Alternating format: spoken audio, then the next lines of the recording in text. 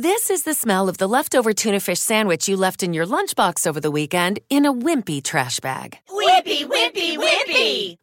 Blech! And this is the smell of that same sandwich in a hefty, ultra-strong trash bag. Hefty, hefty, hefty!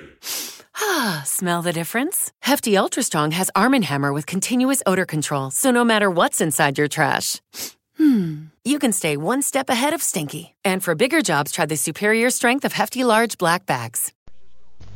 We believe at the National Bank of Commerce that you've heard enough bad news on the national economy. I'm John Hazard, Chairman of the Board of the National Bank of Commerce, with a positive look at the Dallas economy.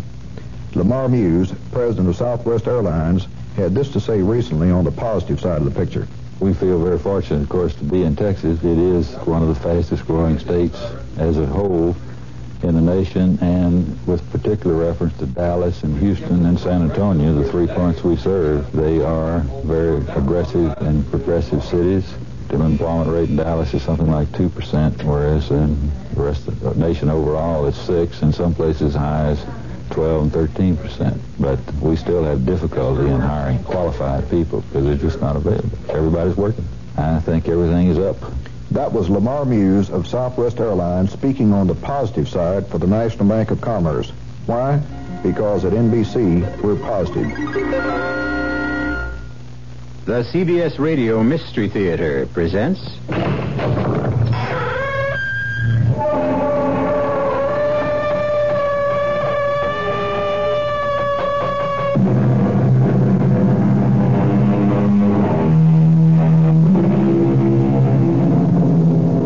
Come in.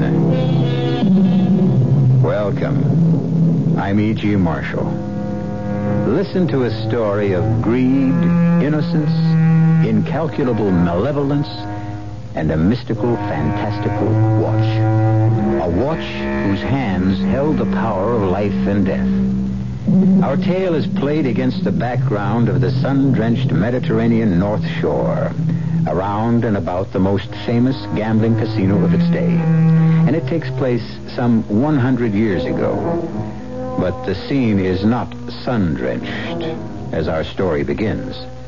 It's a devil's night out. Look, John, a driveway lined with statues. Come on. There must be a house where we can seek shelter. Not there. For God's sake, Charles. Why not? That's the haunted villa. You? Superstitious? About that place. Anyway, it's boarded up. Has been for years. There's the house now. Maybe we can find some shelter. There is the house. The lightning hit it. I can't look. It's as bright as molten steel. It's gone. Melted as it had never been. Let's get out of here, Charles. I could swear I saw that thing jump and run into the house. The whole villa is lighting up. Maybe it's on fire.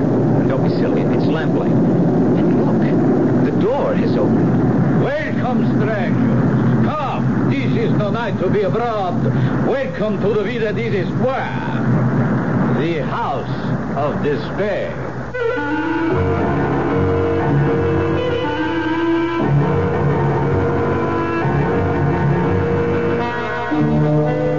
Our mystery drama, The Death Watch, was written especially for the Mystery Theater by Ian Martin and stars J. Gregory. It is sponsored in part by Contac, the 12-hour cold capsule, and Anheuser-Busch Incorporated, brewers of Budweiser. I'll be back shortly with Act One. If you take a look at the 1975 cars, you'll notice a European influence. And there are some new American cars that rival the Europeans. One being Buick's new Skylark SR, with its touring car interior and spirited little V6 engine. But don't think of the Skylark SR as a European tourer. We're proud of the fact that it's a Buick. You will be, too. Buick, dedicated to the free spirit in just about everyone. How long would it take you to read a brief 3-page pamphlet on drugs? 3 minutes? 4 minutes? Well, not very long. And it would be time well spent. For your free pamphlet, write Drugs, Box 8200, Albany, New York. That's Drugs, Box 8200, Albany, New York. But don't wait. Time might be running out. This message nationwide brought to you by the New York State Drug Abuse Control Commission.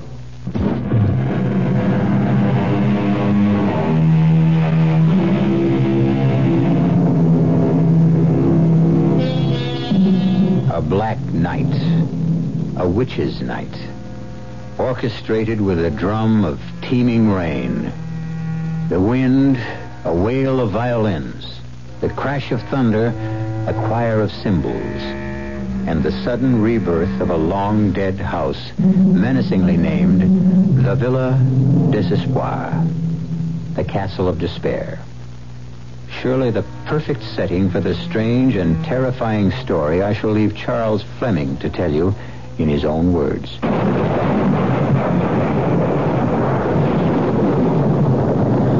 For a brief second, which seemed endless, John and I sat frozen into immobility, staring at the tall, thin figure. The bristling black eyebrows and the deep widow's peak only emphasized the height of his brow, the parchment white of his skin.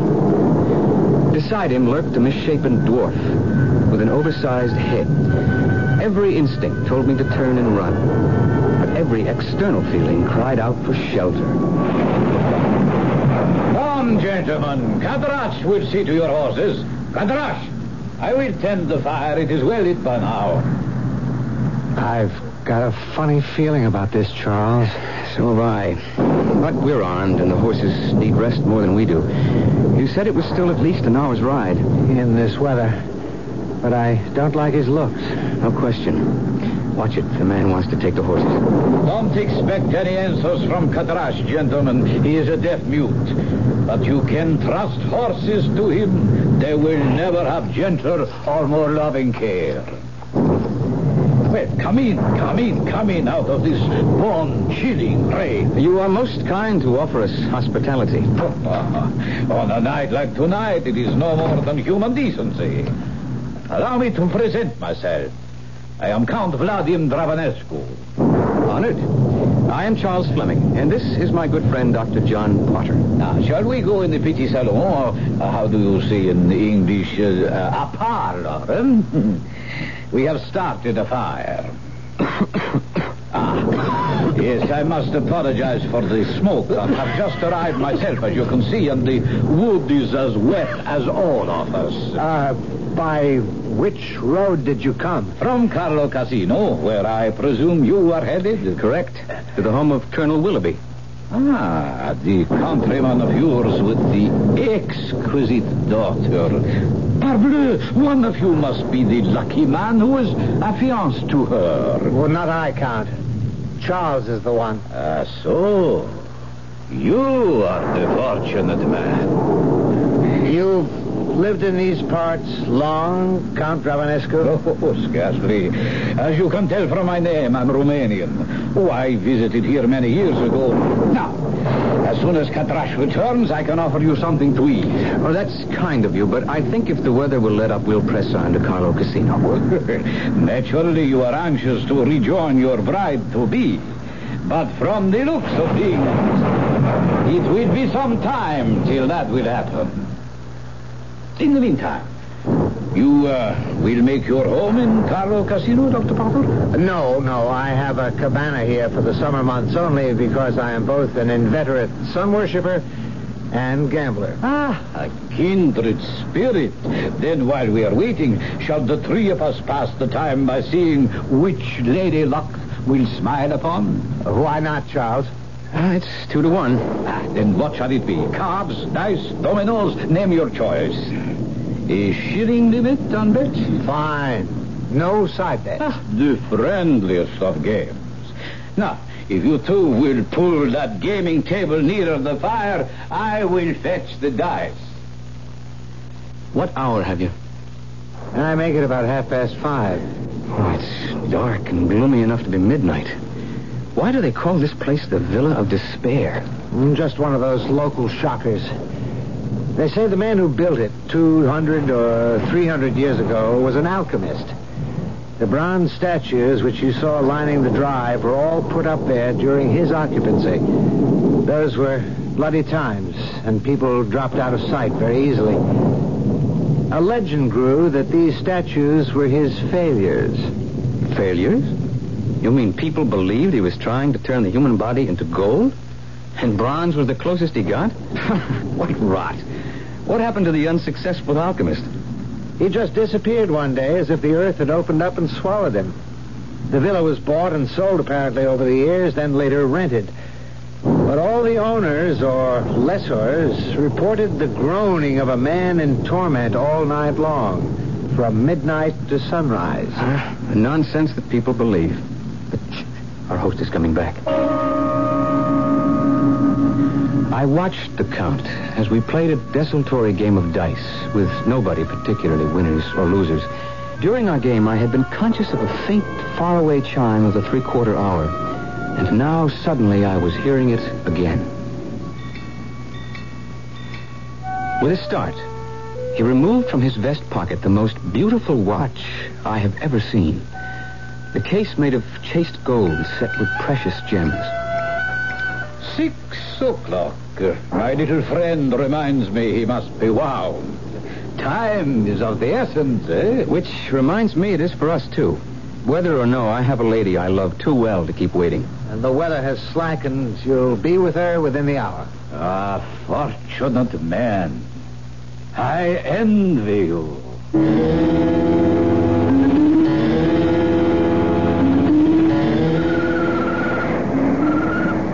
Oh, my darling. My blessed darling Charles. Oh, thank God you're with me again. Claire, beloved, if it hadn't been for your mother's death, we would already have been together always. Don't. It was clumsy of me. I didn't mean... No, darling. It isn't Mother that troubles me. It's Papa. He's become a different man. How? Well, it's all mixed up with Mother's death and his own lack of interest in life and the evil that surrounds all this beauty like a blight. Evil? The gambling fever. It's a sickness. Father is at the casino every night, wagering wildly and stupidly. I'm almost glad that Count Ravenescu bought the old Villa des Espoirs. Although I must admit, the place and the owner give me the creeps. Yes. For all his charm, there's something uncanny about him. But why are you glad? Well, the Count and Papa play chess. That's scarcely a gambling game. And probably now that the weather has cleared, Papa will be off right after dinner to the Count's villa. Oh, Charles, I've got so much to tell you. Oh, well, I guess for now we'd better go back and join Papa for the meal. Charles, kiss me first. Do I have to be asked? Oh, I hope never. But these days I have such a strange, chill foreboding in me. I need to be sure of your love so desperately.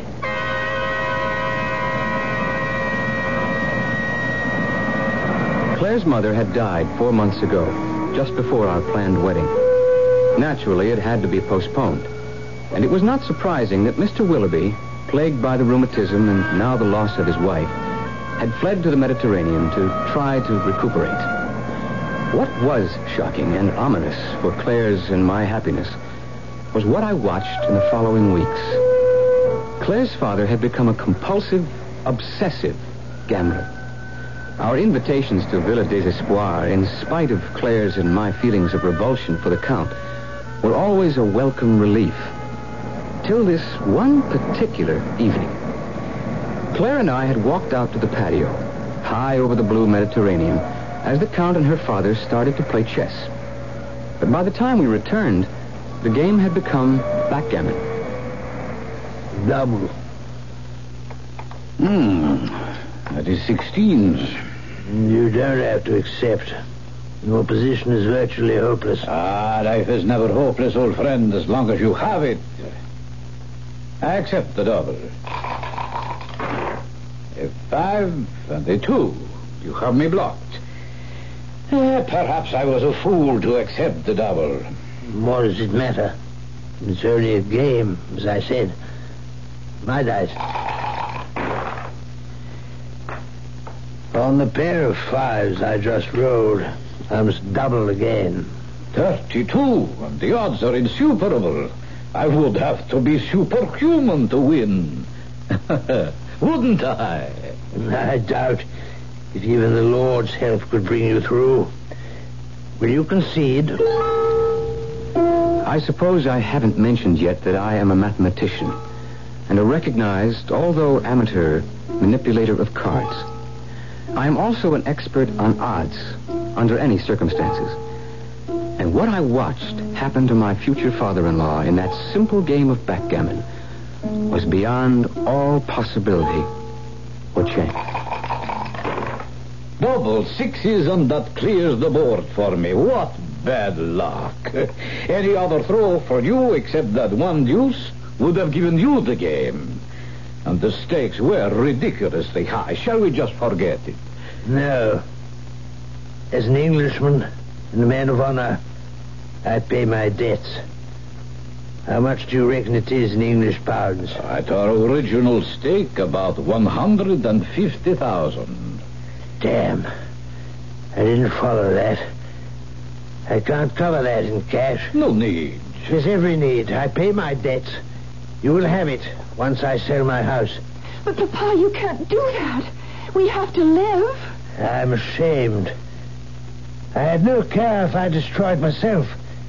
But I had no thought of hurting you. No, there is really no need for agony. The debt could be satisfied without any harm financially whatsoever. If you are determined to pay. I am determined to pay. I don't see why. It's all so silly. I mean, it's just a game. And Clara. Yes, Papa?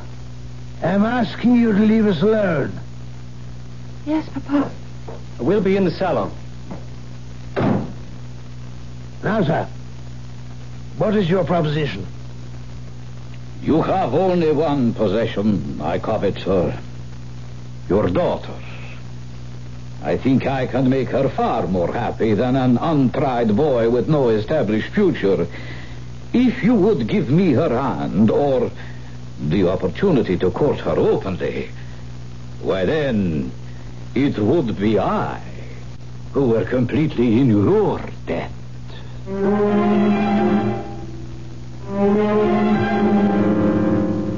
A bargain. Ridiculous today, that could never be struck, let alone even suggested.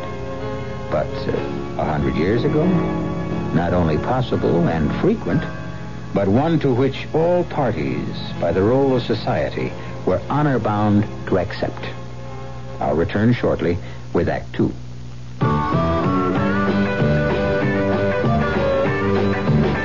When you say Budweiser, when you say Bud, you say a lot of things nobody else can say. When you say Bud, you've gone as far as you can go to get the very best. When you say Budweiser, you tell the world you know what makes it all the way. When you say Bud, you say you care enough to only want the clean of beers. There is no other one, there's only something left, because the king of beer is leading all the rest. When you say Budweiser, you say Anheuser-Busch, St. Louis. When a man buys a woman a kitchen appliance for Christmas, could be he's got his favorite foods in mind. Well, that may seem a little sneaky and underhanded, but it's smart, too. Frank Lieber here to tell you that you'll find the appliance she needs to make the foods you like at True Value hardware stores. Like a Hamilton Beach baconer to cook great-tasting bacon with no spatter, less shrinkage. She'll just drape the bacon over the Teflon cooking surface. It cooks both sides at once. Or the Hamilton Beach 18-quart roaster. Bakes, roasts, and cooks delicious family-sized meals, yet it's big enough to hold enough food for a crowd. True Value hardware stores have another Hamilton Beach appliance, too. The Switchblade knife makes fast work out of slicing meat, bread, and more. Has a hole in the handle for balance control. Slices both vertically and horizontally. You'll find these and more at participating True Value hardware stores.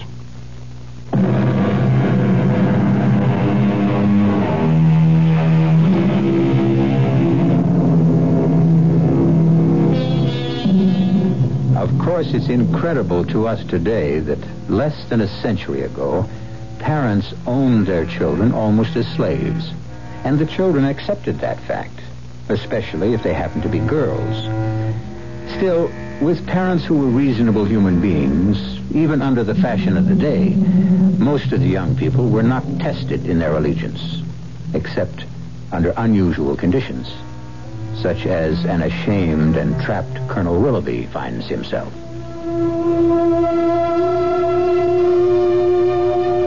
For obvious reasons, I was not present when the Colonel told Claire of his bargain with the Count. Had I been, none of the rest of this story might have happened. I won't, Papa.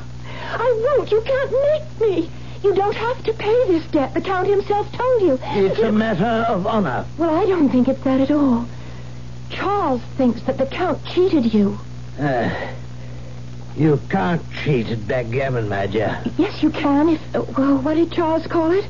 If you switch the dice. Now, even if he could have changed his, as far ahead as I was, it was impossible for him to win without any bad luck with my dice. But Charles says that he could have palmed your dice. Charles says. What does he know about it? Well, he just graduated the head of his College of Mathematics. Yeah, to be a teacher. A poor enough living at best. But enough. I must pay him the money. Well, sell the house. But don't sell me, Papa. I have to think of your future. The Count is well born, rich. He is a much-traveled, brilliant man who can introduce you to a life of ease and comfort. I don't want a life of ease and comfort. I want a life of love and happiness. Oh, no, Papa. No, there's no way that you can make... Hush, Claire, beloved. I intend to honor my debt. I can do no less. That means I can leave you no dowry. I think we owe it to Charles to let him know that. Papa, Charles and I don't need anything from you. We can take care of ourselves. Charles has a teaching job waiting, and we don't need much as long as we have each other. It's midday. I think I'd take a rest in the study before lunch. Go join your intended, darling. I've interfered enough with your holiday. After Claire had come out and told me of her interview with her father, I had taken some provisions down to the small day sailor and was returning back to the house to pick up Claire and the picnic she had been preparing when the shot came directly from the house, from the area of the study. I started running immediately, and as I reached the terrace, I heard...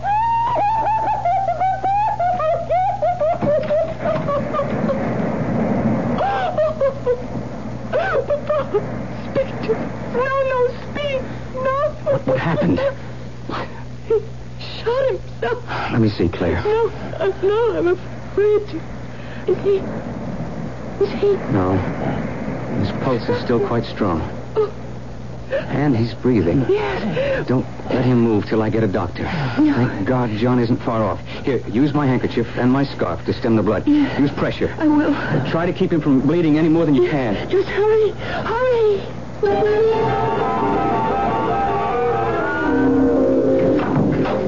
How is he, John? He's alive. He's lost quite a bit of blood, but that's not serious. But he's alive. Yes. Should he be removed to hospital? I don't think that's necessary or even advisable under the circumstances. What do you mean? The bullet entered the throat, passed through the mouth, and came out near the temple. Don't try to hide anything, John. We've got to know sooner or later. In my opinion, your father will recover, but there's been brain damage. Oh. Not unlike an apoplectic stroke. I'd be less than honest if I didn't tell you there'll be a high degree of paralysis in the left side at the least. Your father will be fortunate if he can ever walk again. Is that all? Don't hold back. At the best, you'll need someone to nurse and care for him the balance of his life. I'm sorry, but it's safer to face the truth.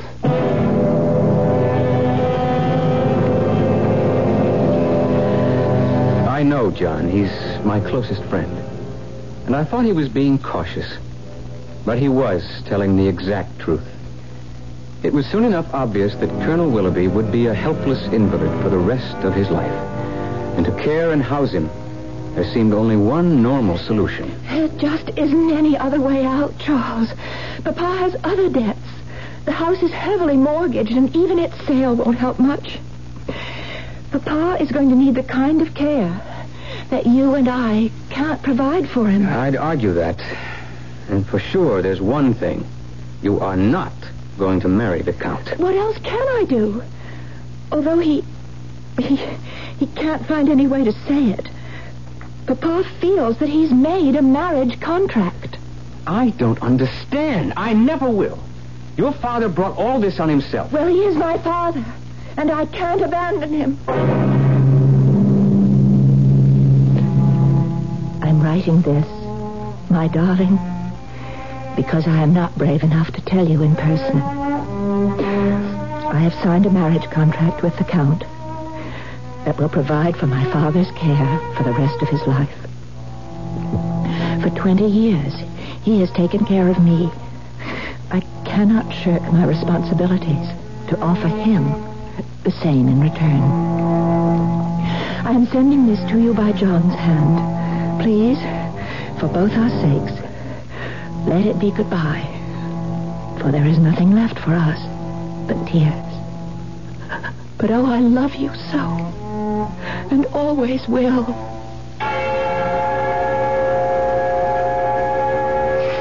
I'll be damned if I'll accept it, John. What else can you do? I could shoot the Count. What would that serve? Well, then Claire and I could be married, and we'd take care of her father. We've been over that. It wouldn't work, Charles. Even if you weren't arrested and guillotined. Well, there must be some way out. I could go to the Count and beg him. For what? To give up marrying a woman he desires and also settle 30 or 40,000 pounds for the care and maintenance of her half-alive father? Well, at this point, anything's worth a chance. I'm afraid this is an impossible gamble. Far better that... Gamble? Gamble, of course. That's the answer. Have you a pack of cards? Yes. They're in the drawer beside you. I'll take a new deck. Open it. Shuffle the cards. Remember I said I would play anything but cards when the Count suggested that friendly dice game? Yes? Well, let me show you why. I could take all night to shuffle these cards, but this will suffice to illustrate. Cut them. Cut them as many times as you want. Well, what's the point? Do as I say. Very well. This has always been a hobby with me. Up till now. You know the game of poker? I should. I've lost enough at it. You needn't have. If I'd been dealing. What do you want? 2 pair? Full house? Flush? Just call it.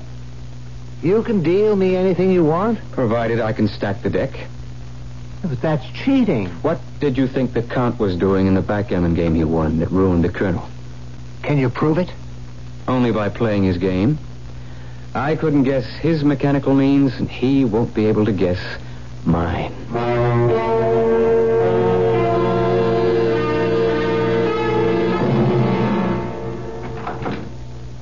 Bad luck that your horse should throw a shoe, but Kadrash will treat his horse and have him reshot as good as new.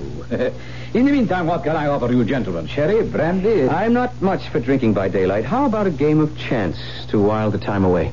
Perhaps, if these stakes are interesting enough. I think I can make them as interesting as you want. As for example? If I win, you tear up Colonel Willoughby's IOU and the contract of marriage to Claire. And if you lose? I give you my life. Charles, wait. Quiet, John. What on earth would I do with your life, Mr. Fleming? As long as I live, you have no hope of winning Claire's love. With me out of the way is your only chance. Ah, now you tempt me. What is the game? I suggest bluff. Or poker, if you prefer to call it that. With a third hand? No, John can be the arbiter, or my second, if you wish. You have Kadrash for yours. It begins to sound more and more like a duel. If you would prefer that. Oh, no, by all means. I wish you no harm. And perhaps you should have your chance. But suppose I refuse? Then I will kill you first, before myself. Dear me, such a fire-breather, pistol in hand. I tell you what, I accept all your conditions, but add one of my own. To the winner goes this watch. The same time we met before, it sounded its delicate chimes. Win all, lose all. Your beloved, your father-in-law's medical care, this watch, as against your life. Oh, the more fool I, but I never can resist the wager. Poker is a game of nerves and minor bluffs, of risks against odds, of learning to sit back and wait, of finding the big hand and losing or winning. If there is no cheating, I played from the beginning for the big kill. My life against all the cash the Count had, plus his papers, plus his exquisite watch with its lovely musical chime. Then, at last, the big hand. The Count sitting pat with the unbeatable flush in spades. I had dealt him. Cards? I play these. A dealer takes two. Your bet. 10,000 pounds. Meet you and raise the same. Back and forth we raised. It no longer matters the sum we arrived at. The Count broke first and called me. Diamond flush, royal. By the devil. You had the nerve to draw two cards to that against my straight flush, 9 to king? I was gambling for my life. So you win, then. You have your girl, your freedom to marry, and the watch. I don't want to accept it. I know, you must. That is the game as it is played. But I must wind it. How stupid of me. It is no longer my duty. You wind it, sir. Is that necessary at the moment? Since you own it, decide for yourself. Open the back. I opened it. Like all those old hunter watches, after you bent back the rear flange, the works were still covered by a second gold door. On this one were engraved the words, "Wind me at 6, or before the sun sets, or by 12 that same day, your own sun sets." Which of us is loser or winner, Mr. Fleming, eh? You have your girl. But have a care for your life.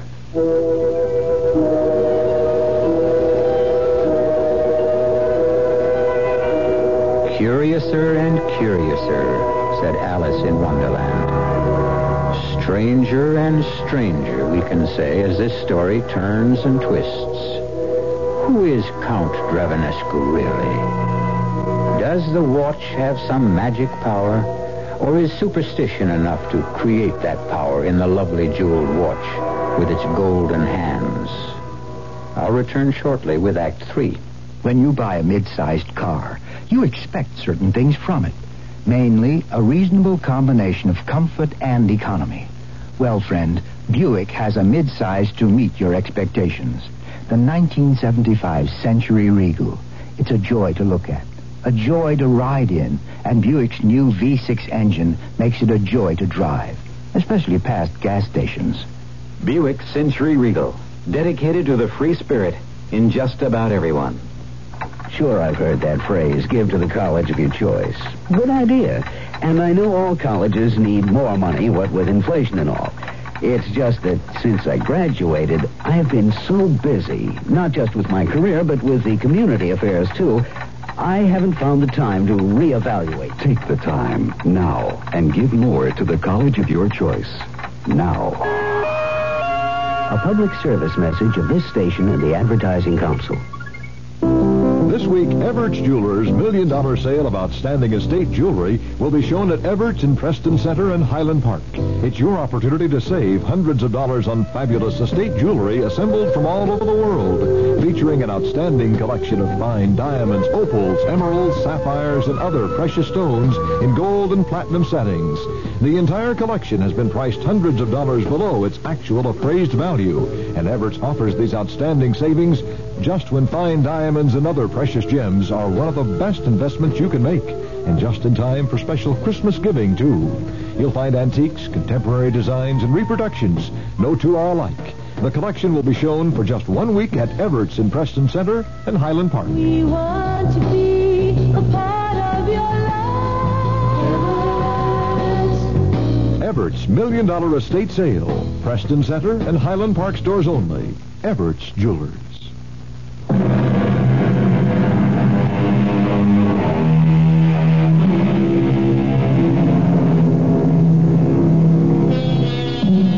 Every watch that runs, every clock that ticks, tells away the hours of a man's life. But none so specifically as this curious chronometer claims to, if it is really dangerous. Certainly, as Charles reports back joyfully to Claire, nothing is further from his mind than the watch, or that it might have any significance in his future. I feel as if someone reprieved me from the Bastille just before my personal tumbrel was about to roll. You're sure you don't harbor any secret desire for Count Dravanescu? Oh, what would make you say that? A slightly guilty conscience. You? I had to run my own bluff to get him into the card game. But you offered your life for me. My life would have meant nothing to him. Except? Well, I had to say that as long as I was alive, he could never hope for your love or regard. Which was only the truth. I hope. Oh, I want you to believe. I believe. But? Well, there's something about this man. You have to sense that somehow he has enormous powers, enormous resources. But he can't touch us now, Charles. I cheated the Count, you know. He cheated my father, you said. Yes, but two wrongs don't make a right. I'm sentimentalist enough to wish I could have won you in fair battle. Oh, you didn't have to win me, Charles. I was, am, and always will be yours. Nothing can interfere with that. Charles, just to make sure, will you do something for me? Anything. Well, you've already proved that. But just once more, will you drive me out to the villa? I want to talk to the Count myself. There's no need for that.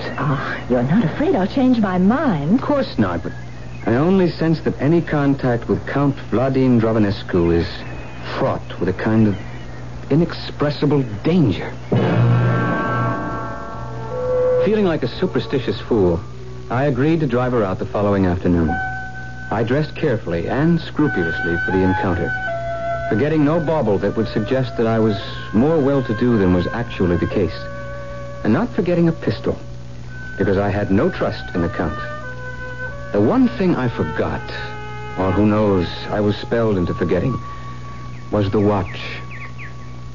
So, this is the famous, or should I say infamous, Villa des Espoirs. Look at the bronze statues.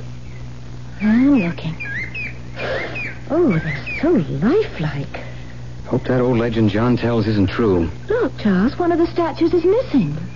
That's the one that was struck by lightning first night John and I were here. Well, let's forget that for a moment. Charles? Yes, dear? Will you let me see the Count alone? I think I can make an easier peace between us. Whatever was said between them left Claire happy and released by the time she returned to me. I suppose he duped her as thoroughly as he duped me, by consuming time. It wasn't until we were leaving that I realized that it was almost 6. It was a late sunset that evening. On the way back, Claire couldn't understand my reckless haste. Charles, We have to drive so fast. What time is it? Just before 6. Damn. What's the matter? Oh, just something foolish.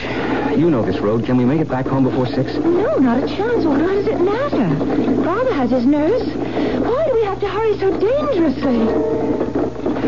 On the way home, I should have told Claire about the watch and its special chimes, which musically told the hour and the legend about its winding, and the 6 hours of life that were left to the one who owned it and forgot to wind it before 6 o'clock.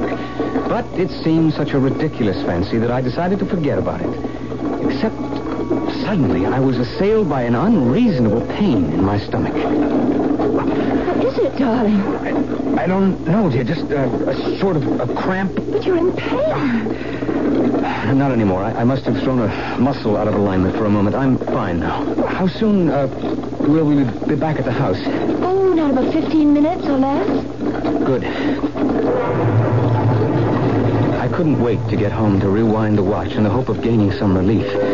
For instead of just my former slight twinge of superstition about the watch's deadly warning, the pain and a sort of creeping paralysis that seemed to be affecting me had changed my mind. I no longer considered that malicious message a joke in bad taste, but perhaps the literal truth. That damnable watch. When I snatched it out of my bureau drawer, it was running. The hands at 6:30. And the chimes, which had sounded so sweet and gentle before now, rang in my ears stridently as if tolling my approaching death. I tried to wind it, but the stem was frozen as I was becoming myself. The agonizing pain was spreading out like some evil flower, and already I felt like a corpse with rigor mortis setting in. Pocketing the watch, I went first to see John. There's no particular symptom I can put my finger on, except I don't like your reflexes. What's the matter with them? Well, they're sluggish. Your pulse and heartbeats are a little slower than normal. I'd like to put you in the hospital for observation. No. Certainly by tomorrow, if you don't improve. If I don't improve by tomorrow, I'll be dead. There's only one person who can help me now. You cheated me into winning that watch from you. My dear Mr. Fleming, you were the cheat. You cold-decked me. You knew? Young man, you are talking to a professional. You were an amateur. Oh, an accomplished one, but still an amateur. I've never cheated in a game of cards in my life before. But I felt I could against you, since I know you cheated Claire's father in that backgammon game. Certainly I did. All is fair in love and war, correct? But why did you let me win? You told me that yourself. To get rid of that watch. Well, you must help me. Call off the charm or whatever it is. That is beyond my power. And I'm doomed. There's nothing I can do. But at least, whether I'm dead or alive, you will never have Claire. Thank God I saved her from you. So you did. Alas, poor child, she will mourn you, Mr. Fleming. I have no wish to hurt her, so perhaps I can offer you some help. What? How? I have the power to give you an extension of 24 hours. What good is that? Time enough to go to Monsieur Jardinet, the jeweler, first thing tomorrow morning. Have him act as your agent to sell this quickly. Make the price low enough so that someone will be sure to take it as a bargain. I hope I'll last till tomorrow.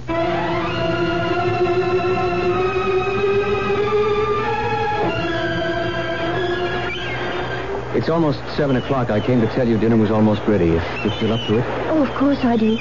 But first, Charles, now that Father is... We're not going to wait to get married, are we? I'm ready tonight. Tomorrow at the latest. Oh, well, I may need a little more time than that. But I'm glad. Because now I can give you your wedding present. Oh, I'm so pleased. I just found it today at Monsieur Jardinet's, and it's such a bargain. Oh, I hope you don't have one like it. What is it? It's a watch. Look, how lovely. And listen to that lovely chime. Just like Big Ben. And then, after, it'll strike the hour, and What is it? What? Just a pain.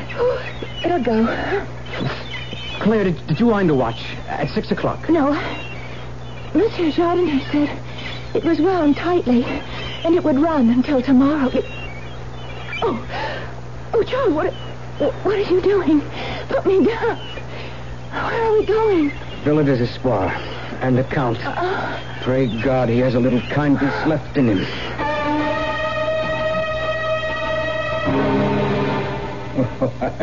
You two little fools to deny me what I want.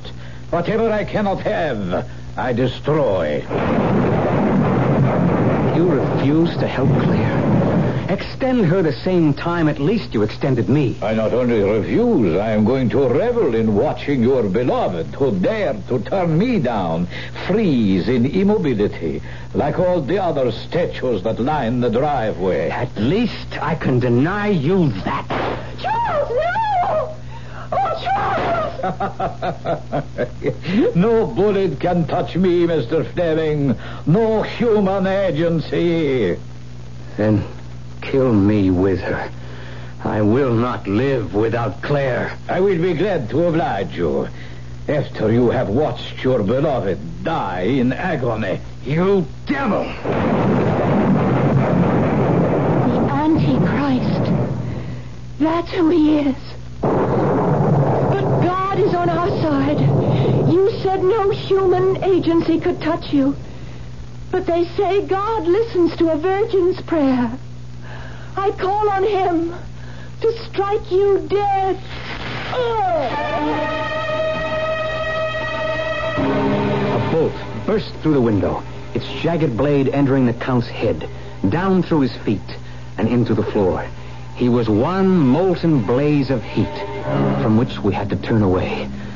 And by the time we turned back, he was gone. And with him, the watch, and all Claire's pain. Already a raging fire had started, and together we fled to Villa Desespoir. Nor would we have stopped our headlong rush, except for one astounding sight, which has remained in the back of our minds, serving to make sharper and greater our thanks to God for the long and happy marriage we still enjoy. Look, Claire. Where? The empty statue base. Empty no longer. John used to sneak in here as a child. No wonder the Count looked familiar to him. Frozen forever again in bronze was Count Dravanescu, his body twisted as if in some inner agony, his face seamed with pain, and the deadly watch in his hand. Villa Desespoir burned to the ground that same night, and the property was disposed of for taxes. All of the statues were sold, except the one of the Count, which could not find a buyer. And so he stands alone in his eternal torture, watch in hand, waiting for a reprieve, which will never come again. I'll be back shortly. Give your hand to a friend. Give your heart to your love. But give your cold to contact. The sooner the better. The common cold is a rotten thing. You miss so much. Sneezing, drips, and congestion can drag you down. Then ask yourself the contact question. 6 or 3 or 1? You'd need 6 cold tablets, 2 every 4 hours, or 3 ounces of Cold's liquid, 1 every 4 hours, or just 1 contact for up to 12 hours continuous relief of those symptoms. That's daytime, then nighttime relief. Both the others have things for aches and fever, and the liquid, something for coughs. Not found in Contact 600 Tiny Time pills. Give your cold to contact. 6 or 3 or 1. Take Contact. Only as directed.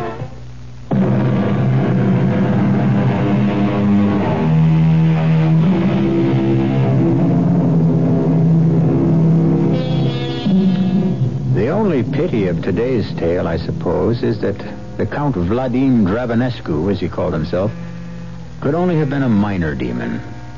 What a pity it wasn't the head man himself. But as all of us can plainly see every day, the devil's work is never done. I'm sure we'll be meeting him in one form or another in other tales. But then perhaps we shouldn't object too much. He does put a lot of excitement into our tales. Our cast included Jay Gregory, Marion Seldes, Robert Dryden, and Ian Martin. The entire production was under the direction of Hyman Brown. And now, a preview of our next tale. Why must he die? He will not die. He becomes part of the body and the spirit, the flesh and the blood of Tezcatlipoca. No! Are you a royal princess or a slave girl? Don't go, Gold Eagle. Refuse. Refuse? Refuse? Yes, you may refuse, Gold Eagle, and spend the rest of your life as a slave. But it will be life. And you will spend every lifetime till eternity as a fugitive from the wrath of Tezcatlipoca. Gold Eagle. His heart will be of no use to Tezcatlipoca if he is not freely given. The sun is about to reach its highest point. We must decide, Gold Eagle. At this moment, we must know your decision. Radio Mystery Theater was sponsored in part by Buick Motor Division. This is E.G. Marshall inviting you to return to our Mystery Theater for another adventure in the macabre. Until next time, pleasant dreams.